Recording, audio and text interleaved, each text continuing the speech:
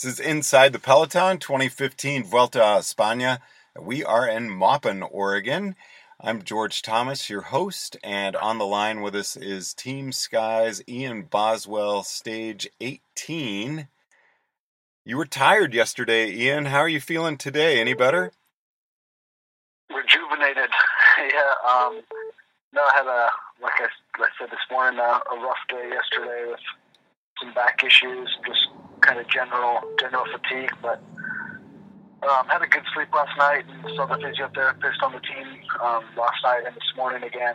And yeah, felt a lot better, and yeah, it was amazing how different you can feel within a 24-hour span. So yeah, a lot better today than yesterday, which was good.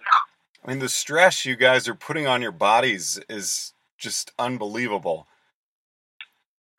Yeah, I mean, it's funny. I was talking to a couple of the coaches here, and it's funny how, almost the rest days that we had, kind of the last 2 days with the rest day and then the time trial almost were not worse for me, but your body kind of shuts down when it's just been going nonstop. So I think that was kind of what I experienced a bit on stage 17, just kind of a bit of coming out of hibernation, and then today after the road stage yesterday, I felt much better, and one big day tomorrow, so hoping I can hang on. You guys had a stage win yesterday. What's the mood of the team like when you have such a great performance? Do you guys celebrate at all? Yeah, so we won the stage yesterday, and we had champagne toast last night after dinner with all the riders and staff, and the mood's well. And then this morning in the bus for the meeting, everyone's stoked to try again. And actually, my roommate Christian Knies, who's here next to me, made the break today, and they actually wound up getting a lot of time with, it was a good move that we went in, and then there was a crash in the Peloton, so they got even more time. Unfortunately, I didn't win the stage, but he was up there, trying for it again. I think having a stage win is just a reminder to everyone on the team that, if you, put in the effort at the beginning, that it's possible to win a stage if you stay away. And then by being in the break, were you able to make any gains on the Team GC? The Team GC is long gone now. Oh, okay. For better or worse. Now we're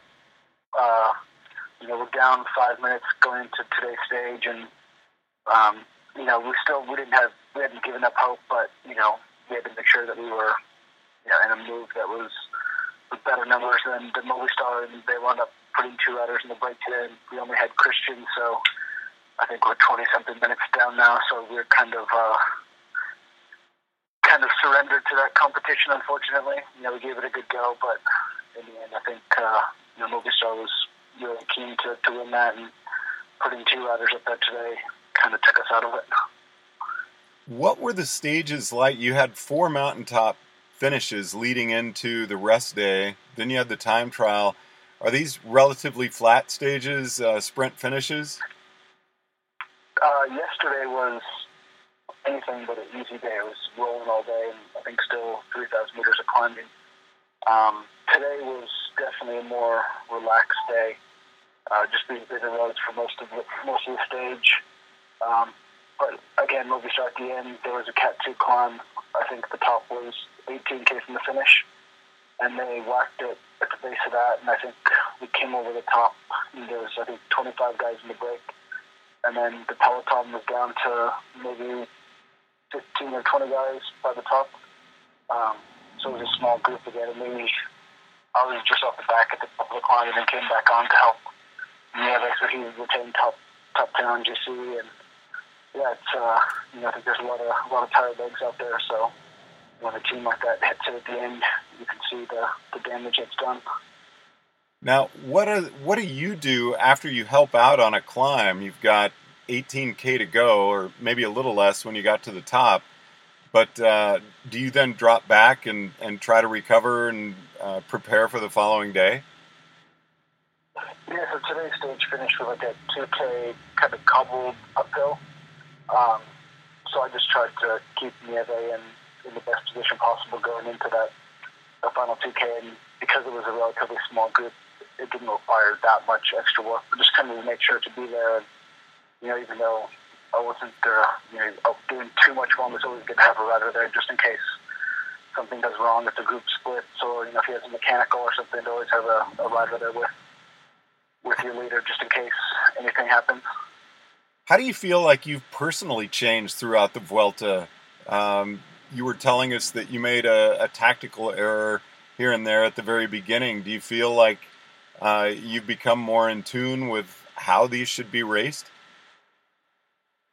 Yeah, I think I've learned a lot about just racing and the consistency of performing, and how much recovery and kind of finding a good routine every day really plays into the whole gist of the long run of the race, and that you might have bad days, but that you have to keep staying on top of it. And yeah, it's crazy now that we're stage 20 tomorrow, which is actually going to be a really hard stage of 4 Cat 1 climbs, but I should make it through. And it's crazy to kind of think back at all the days. It seems like the team time trial was forever ago.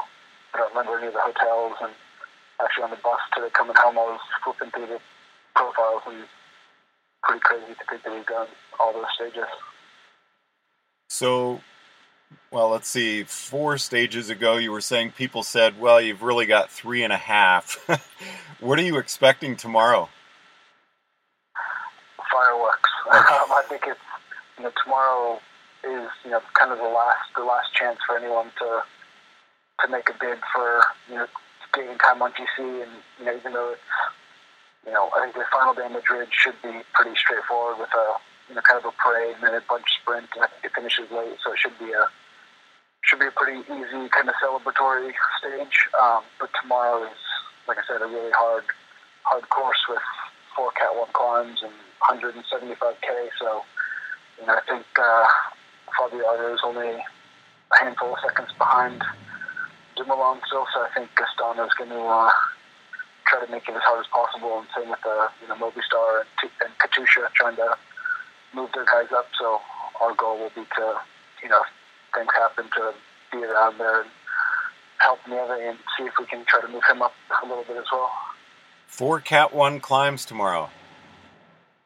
Yeah, it's not an easy final big day. Wow. Okay. Hopefully you get a great rest tonight. Any change in your recovery process? Longer massage? Anything like that? No, actually, surprisingly, I actually haven't been getting massage very often here at the Vuelta. Just from my own choice, we have more than enough, carers to help us, do massage and physios and whatnot. But we have access to a few compression boots and an ice compression boot, and I've just found that those have worked well for me at this race, so I've just kind of stuck with that, and I've gotten a few massages here and there, but more or less I've last couple of days at least just done the recovery boots. Is Madrid in sight now? I think so. I don't want to speak too soon because it's a hard day tomorrow, but I think my mom and brother will be at the finish tomorrow, so I'll have a little extra motivation to get through it. Is it a mountaintop finish? No, it finishes after the Cat 1, so it's a downhill finish, but with the climbs, I'm sure it'll be a select group at the finish, so one last chance, and who knows, we'll see, if I'm feeling all right, maybe try to go in the breakaway. All right, well, I look forward to talking with you about descents tomorrow. All right, yeah, 4 uphills, 4 downhills. All right. Ian, really wish you the best tomorrow. Hope everything goes well, and I look forward to catching up after tomorrow's stage. Great, thanks, George. Inside the Peloton with Team Sky's Ian Boswell. I'm your host, George Thomas.